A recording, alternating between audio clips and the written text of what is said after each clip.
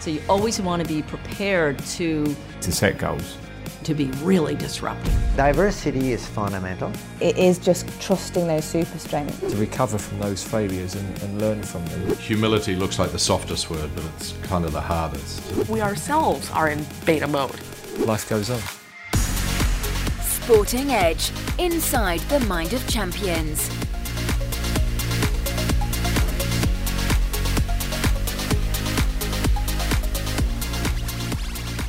Welcome to the Inside the Mind of Champions podcast. My name is Jeremy Snape. I'm a former England cricketer with a master's degree in sports psychology.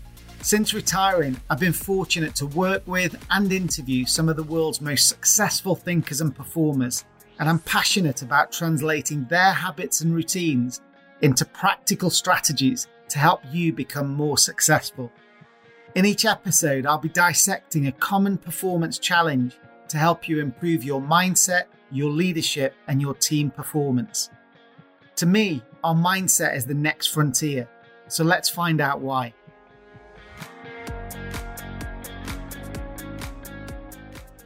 Hello, and I can't believe another week has flown by. I hope you enjoyed that simple reminder last week when we're procrastinating to start small by breaking down the task into its component parts, or breaking the time down to that 5-minute starting point. I've actually used that technique myself a couple of times this week, so I know it works. I'm sure I join many people in sending love and support across to the communities affected by the terrible earthquake in Turkey and Syria. It's absolutely heartbreaking to see both the harrowing impact it's had on the individuals and families, but also the sheer scale of the disaster. I only hope that the aid can get through as swiftly as possible, and our thoughts are with everyone whose family and friends are affected. Well, I hope you're well wherever you're listening in from, and I'd love to get a sense for how your 2023 is going. How are your personal plans developing? How are your business plans developing? I've been designing loads of webinars and facilitated events for leadership groups in lots of businesses over the last few weeks. And there seems to be a real hunger to embed some of those proactive well-being strategies that are going to help us to avoid burnout, and those cultural elements like purpose, innovation, and creating that learning culture into the system and into our culture of our teams to help us to accelerate through the year.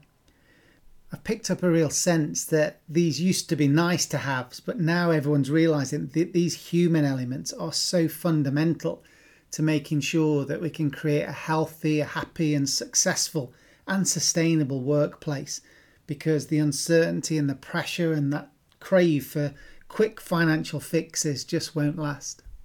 So a massive thank you to you for listening to the show. I think we're trying to unearth some of these human psychological elements, the leadership strategies and the culture that's going to take our businesses forward.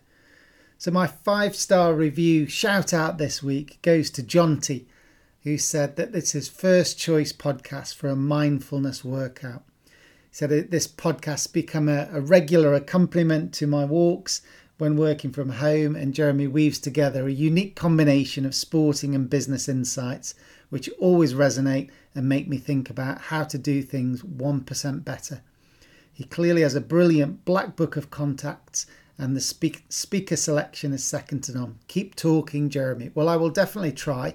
And actually, you're a gentleman and a creep, Jonty. But if you drop me a note through to hello@sportingedge.com, then I'll give you a free pass to our members club. Because if you think the podcast is good, then you won't believe that resource that's waiting for you. And your timing's perfect, because not only will you get access to all the insights and the weekly challenges and micro courses that are in there to accelerate your confidence and career, but you'll also be in time for the next masterclass event, this live Q&A with Langley Sharp from the military, who's going to be sharing the lessons, the leadership lessons from his stellar career back with our audience. So that's something to look forward to. So remember, if you want to join our membership, you can sign up via sportingedge.com and then /membership. There's absolutely no pressure to stay. But the members that have stayed have absolutely loved it. We've got 90% engagement rate with our content. We send out a weekly challenge, and there's some brilliant debates going on around that at the moment.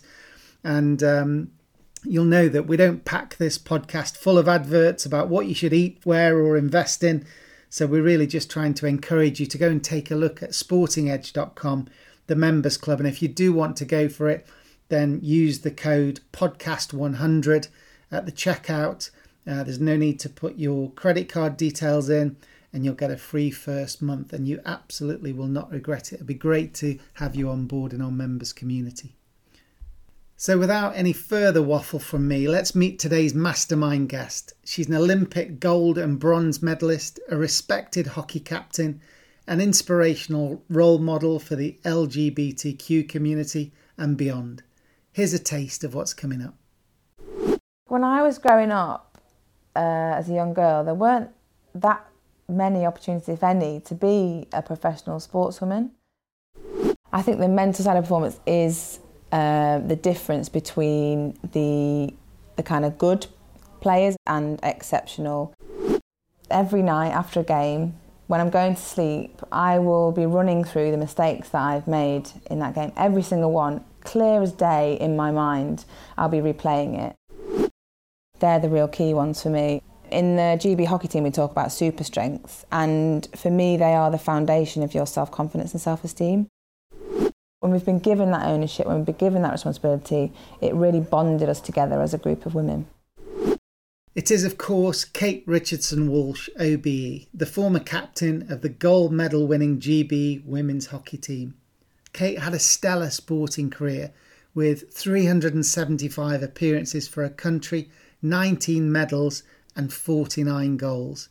In the 2 decades of her career, the rise of women's sport has been brilliant to see, and there's no doubt that Kate has been a trailblazer and inspired so many for their future careers.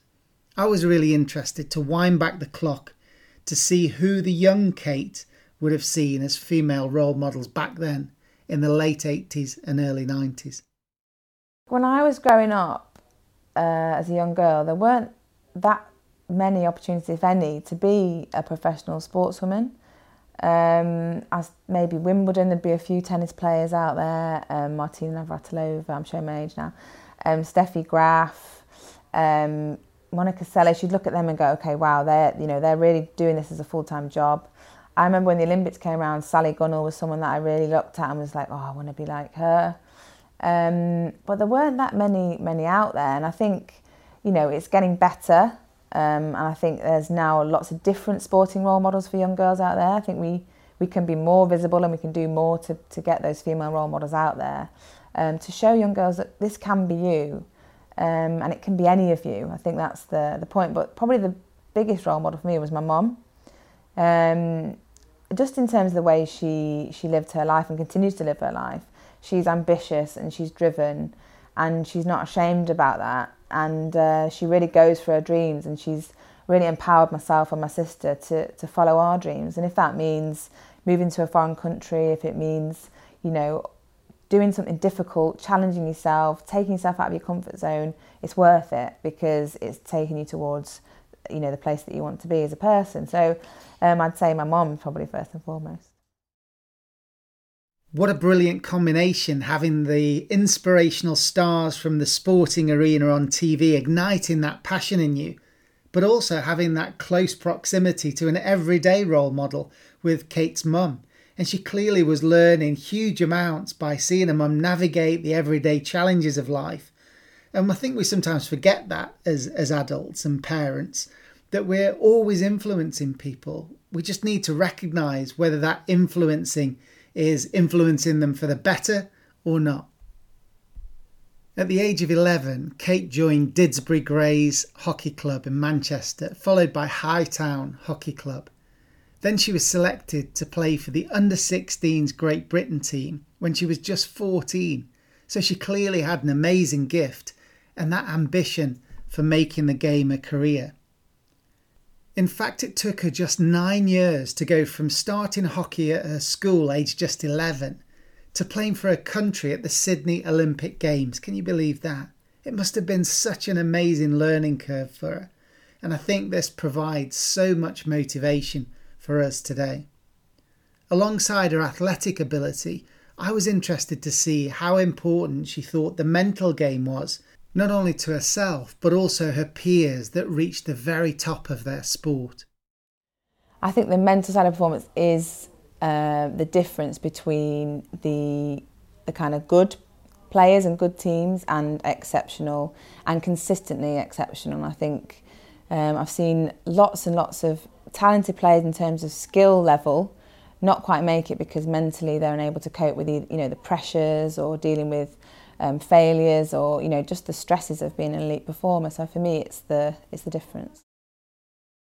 So if mindset is the difference between being good and being consistently great, why aren't we spending more time and energy focusing on it?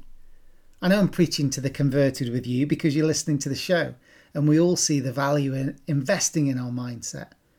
But I've been networking with some experts and psychologists in the United States recently, and it seems like their culture is much more positive towards this idea of personal development and doing that inner work. I think elite sport is definitely more receptive here than it was a decade ago, but I think wider society and the business community could find so many transformational insights if they were more open and curious to this concept of developing our mindset and spending more time thinking about how we think. Well, this is definitely a life's quest, trying to find out the answers to some of these psychological questions, because I'm fascinated by it. And I know that through my cricketing career and post-sport career, that my mindset's been the biggest determinant of whether I sit back in safety or have the courage, focus and resilience to go for my goals and try and smash it out of the park. Kate played at the top for well over a decade, so I was keen to learn her insights on how we can play to our strengths and adapt to a change in circumstances when we lose our confidence. I think the mindset of the very best performers that I've seen, and I think when I've been really, working on full power I've had, it's probably the knowing themselves very, very well.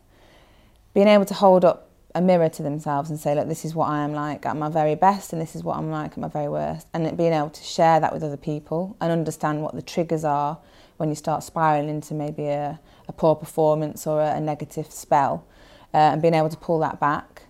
And also, particularly from a team context, how you fit in as an individual into that group setting, going towards that group vision. I think they're the real key ones for me. In the GB hockey team, we talk about super strengths, and for me, they are the foundation of your self-confidence and self-esteem.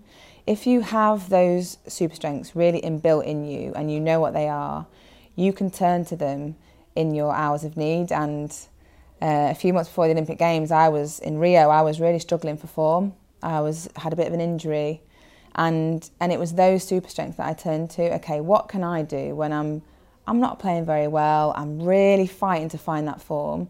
Okay, well I can pass the ball really hard, fairly accurately most of the time.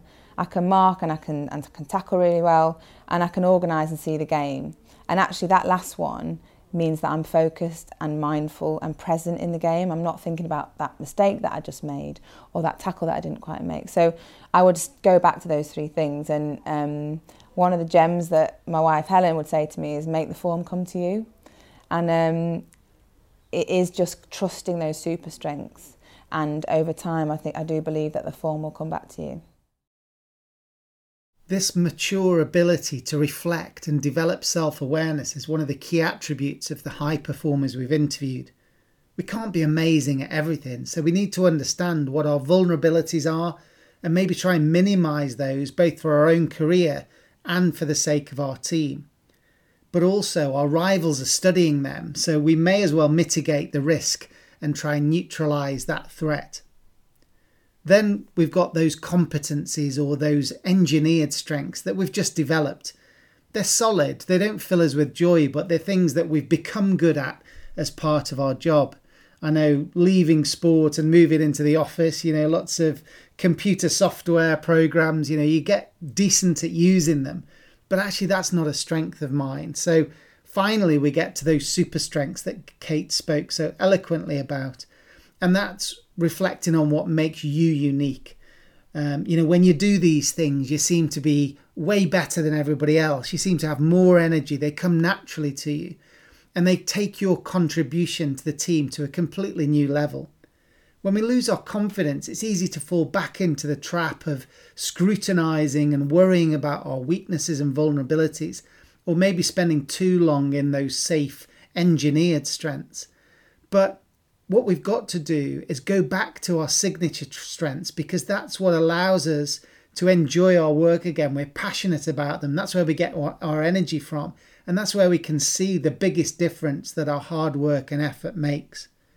So maybe have a think about what your super strengths are, maybe what those engineered strengths are, and think about how you can delegate those or spend less time on them. And then be careful about how much time you're getting drained and focused by your weaknesses and catastrophizing about all the things that could go wrong. If they make you or your team vulnerable, that's fine. We need to neutralize those and build our skills to the point where we're no longer a sort of a weak point. But then we need to spend more of our energy on our strengths and then really invest in those so that we can get that passion and that energy and that impact back that we need. Another key strategy that people in sport and business need is that ability to stay in control in the flow of the game when the pressure starts to rise, and that ability to recover quickly after a mistake or setback. Kate now shares some of the strategies that she's used to stay in emotional control when the stakes get high. It's actually took me a little while to think about how I got over mistakes, and it's something that at the beginning of my career I really struggled with. And I worked hard with psychologists at the time that we had in the team and tried some strategies, such as, maybe gripping my stick extra hard after I've made it to bring my awareness back to the moment. Some of the goalkeepers, threw their bottle behind the goal after they'd made it, if a goal had gone in, to try and throw the mistake away. There's kind of lots of techniques like that. But I found the thing that worked for me over time was having immediate focus on the very next thing. So if I've mistrapped an easy pass and the ball's bobbled over my stick, which happened quite a number of times, my coach will tell you, and went off the sideline, instead of cursing myself and wasting a few seconds, vital seconds, being inside myself, I would immediately go and face the sideline. And, if that meant looking like a bit of a wally sometimes because the opposition were taking a long time to come up and take it, I didn't care because I was ready and focused on the next action. And I think it took a while for that to take hold, but I think over time it became a really good strategy for me to just completely stay in the moment. Of course, sometimes I slipped. Sometimes I wouldn't be able to get it back so quickly, but as long as you're aware and you know what the triggers are that you are slipping, I think you can get back to that mindfulness as soon as possible. In sport, these high-pressure situations can distract you away from the present moment, and they become incredibly dangerous. They hijack you into predicting what might happen in the future. What might the papers say if we lose? What will my boss do if this project isn't done effectively? Does this mistake mean that it's the end of my career? How will I cope with the shame? You can hear that inner voice going off on a rant. And while your brain's whirring away trying to imagine all those terrible things and your eyes have glazed over in a stupor, that's when someone runs around you in a circle and scores. It's like you weren't even there. Well, your brain wasn't. It was already predicting the consequence of failure. You may have the same inner dialogue if you're approaching a big exam, approaching your driving test or a presentation for your business. Instead of worrying about the rejection and humiliation that could happen, we need to switch our focus onto the preparation and focus of what we need to do to prevent it from happening. As Kate explains, it's a combination of psychological and physical habits that she was able to practice until they became effective. This is why sport's so character building. You can't just hide. You have to get up and go again. And it's that ability to keep coming back for more that eventually teaches you that none of it really matters. The only thing that really matters is that you regret not giving it your all when you had the chance. So Kate's mantra of looking for the next job was a psychological cue, and then she had those physical cues of grabbing the stick a bit harder, or the keeper throwing away the water bottle like throwing away a mistake. It's about finding a trigger that works for you in your context. We should probably have a health and safety warning actually that if anyone's listening in the office that's tempted to snap the phone in half after a dodgy client interaction or throw their protein shake at the office door after the boss walks through it, we should probably have a sense check.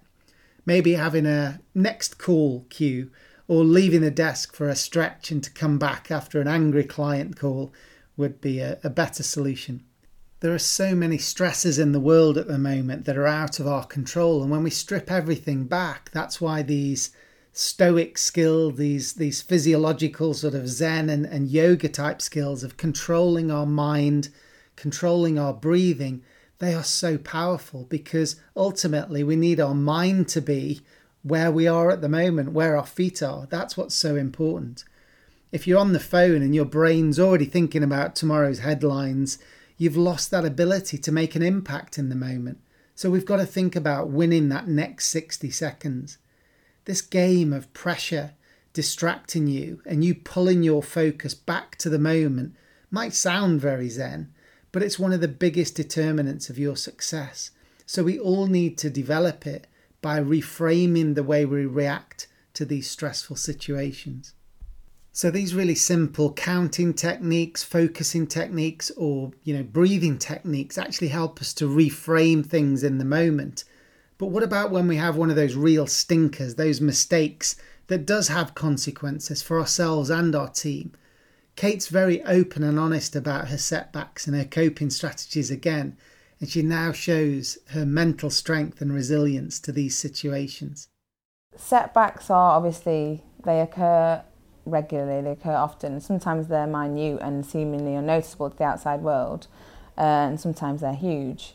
And I think I probably dealt with them all in a different way, but I do think that I would just focus on that as a moment in time, and focus on that rather than it affecting my whole self-esteem and self-confidence. It would just be about that small moment of time, and I would, every night after a game, when I'm going to sleep, I will be running through the mistakes that I've made in that game. Every single one, clear as day in my mind, I'll be replaying it.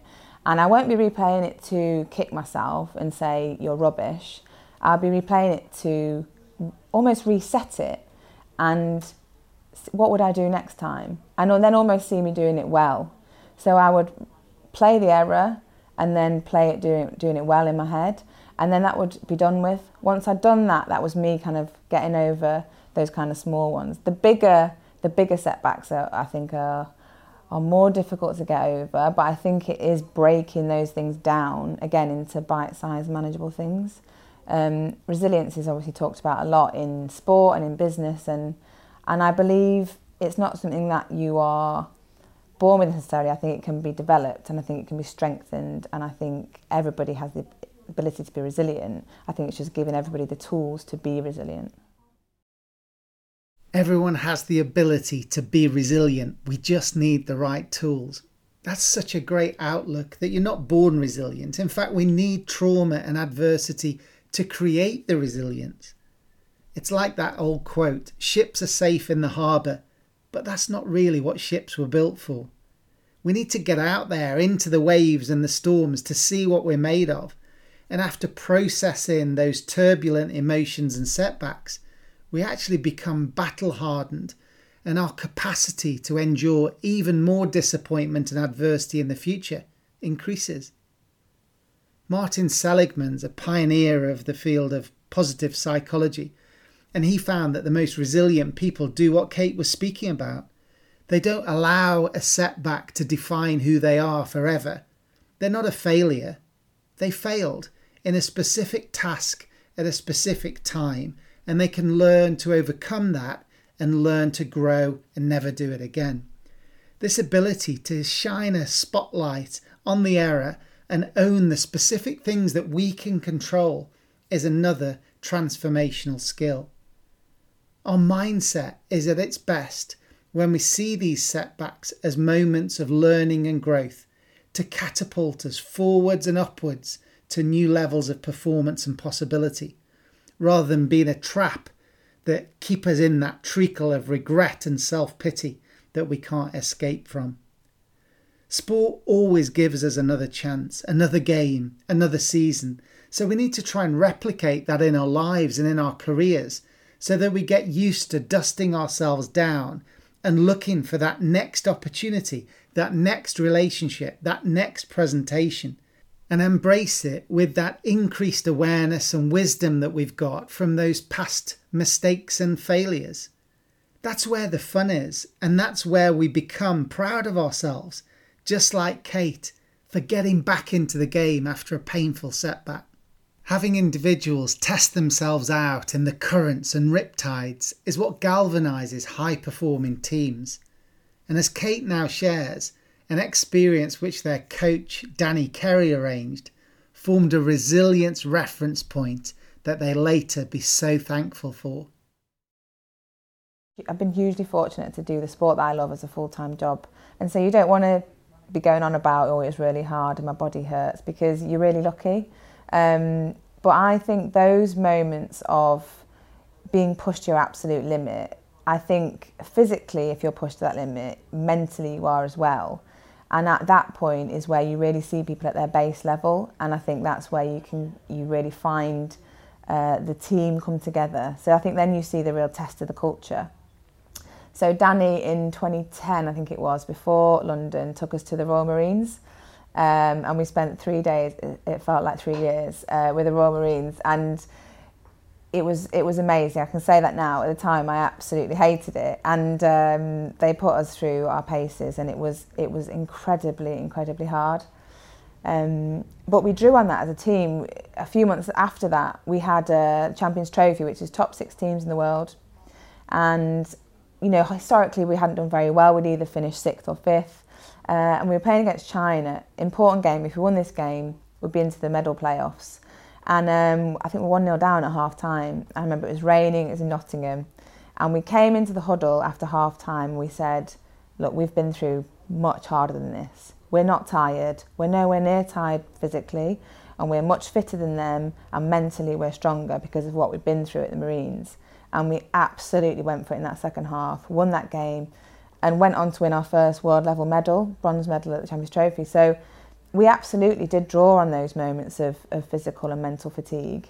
There are many examples that I can give you where it really showed itself to its best. I think one of my fondest memories, the last training session we had before the London Olympic Games, it was on the pitch, so we were allowed to secretly train on there. And it was the whole squad. So bearing in mind, only half of a training squad will get selected. Those girls that hadn't been selected were there training, and it was the hardest session I've had to do on a hockey pitch. I think Danny called it a break in reality, which sounds hideous, and it was hideous. You basically didn't know when it was going to end. And, okay, you know, for those of us selected and going to the Olympics, okay, we've been selected, this is going to be hard, but we need to do it to go to the Olympic Games. For those girls who weren't selected, to give all of themselves, to be absolutely fatigued to the point they had nothing left, for the good of those girls that were going to the Olympic Games is beyond anything I can put into words. That is the strength of the team, because if you have people doing that, then it's going to stand you in good stead, I believe, over a long period of time. Well, the good news is that you don't have to train with the Royal Marines to leverage adversity. We've all experienced shit times in our lives. People letting us down, bereavement, lost deals, rejection, injury and criticism. That's par for the course when you're outside the safety of the harbour. Reflecting on those moments reminds us that we've come through these tough times before, and that if we can just process the setback effectively, then we can become stronger and wiser in the future. High-performing teams like the one Kate led share this belief, but they don't just react to setbacks and mistakes, they actually crave them. It might sound strange, but one of the ways we can create a team that responds and reacts in unison under pressure is by having learned to navigate these pressure, curveballs and these uncertain moments together in the past.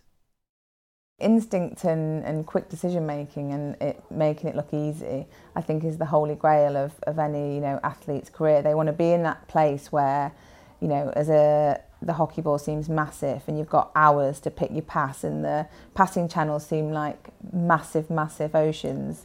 But I think it takes time and being in lots of different situations and scenarios, playing out those situation scenarios live and then addressing them and reviewing them and going at them again and looking at them in different ways and with different people and under different stresses. So are you fatigued? Is the space bigger? Is the space smaller? Are there, more opposition than on your team? Are there more people on your team than the opposition? Lots of different scenarios. You're 2 goals up, you're 2 goals down. Everything you can think of, throw it at players and get them to just make decisions. And you'll get failure, you'll get mistakes. I made millions, but it's only from, I think, being in those situations and making those mistakes do you eventually learn, okay, I've been here, somewhere in there, it'll hold in there. I've been here, I know what to do in this scenario. And I think actually in Rio as a team, it's the most mindful we've been because it felt like for the first time maybe ever, we were on the same page for almost all moments of all of those 8 games in 14 days, which is hugely rare. But I think it's because of the training that we've done in the build-up to that, of all those scenarios and situations with Danny.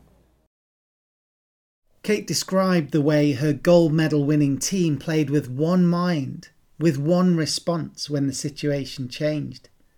Now this is the end result of months of investment, of discussion, of planning and reviewing together. It's in untangling the messiness together that the simplicity and unity emerges.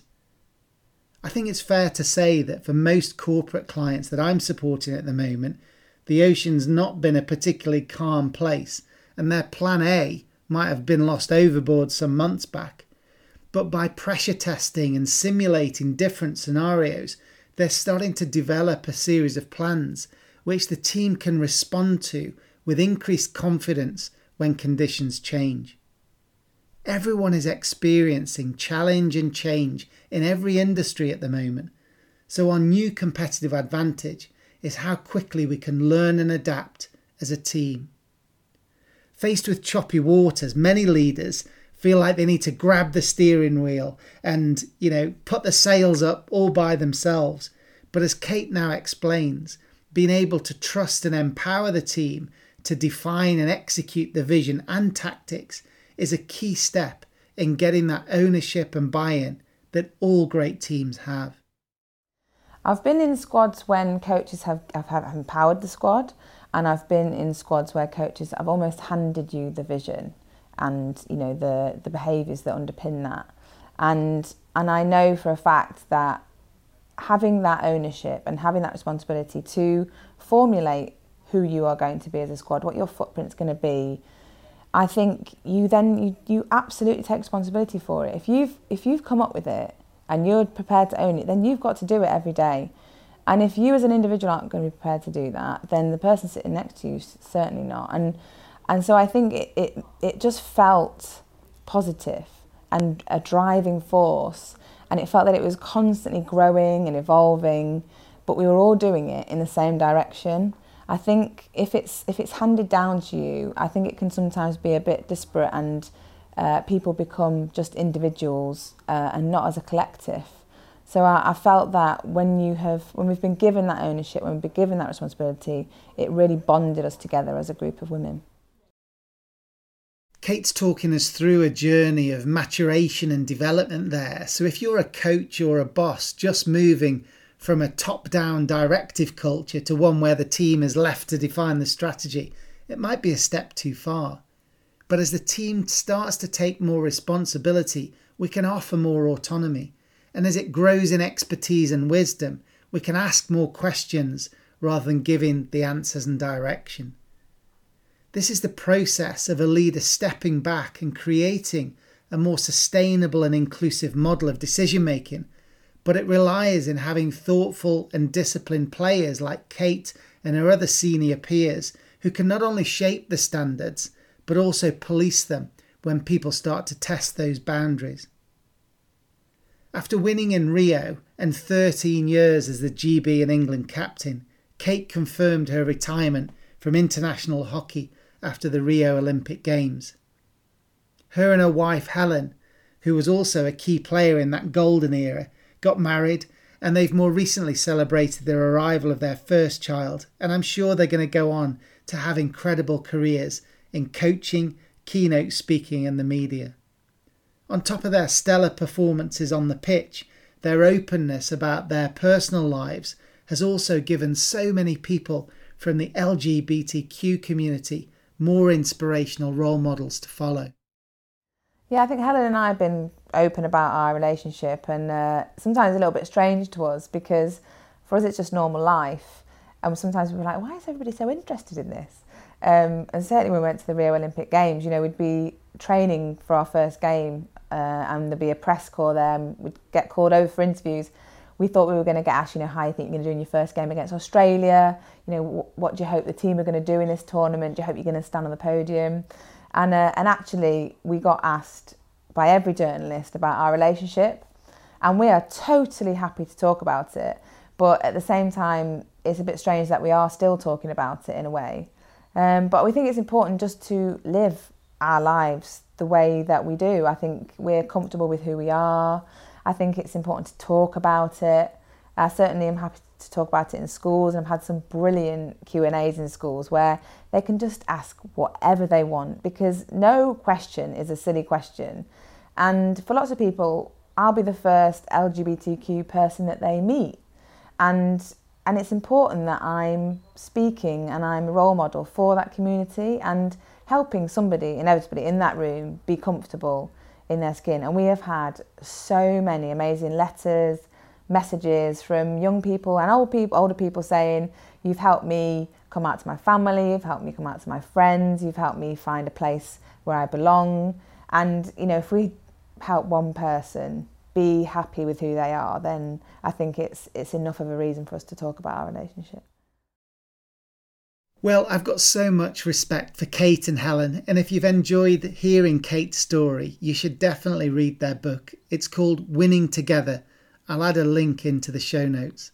I'm hugely appreciative for both Kate and Helen sharing their story in our digital platform, and I'll also create an episode of the podcast with some of Helen's insights and content too, because I know you'll love that. Kate shared some brilliant strategies here about being more resilient, handling setbacks and going on to back your strengths in turbulent times, as well as the key strategies for bringing teams with diverse backgrounds together around a shared set of values and goals to think and respond instinctively together. These are all great reminders for us and for our team, so I really hope you'll share this episode with your family and social and professional networks. And if you're listening for the first time to this podcast, remember to click subscribe so that you get future episodes of the show as soon as they're released. Remember, if you have any questions or need any support for your business, then drop me a quick email through to hello@sportingedge.com. I'd love to help. Thanks for listening on your commute, run or dog walk, and until next time, take care. Thanks for listening to this episode of Inside the Mind of Champions. Connect with Jeremy's LinkedIn, Twitter and Instagram links in today's show notes to receive the latest insights from his work. If you'd like to get access to Sporting Edge's digital library or book Jeremy for a conference speech or webinar, then please visit www.sportingedge.com or email hello@sportingedge.com.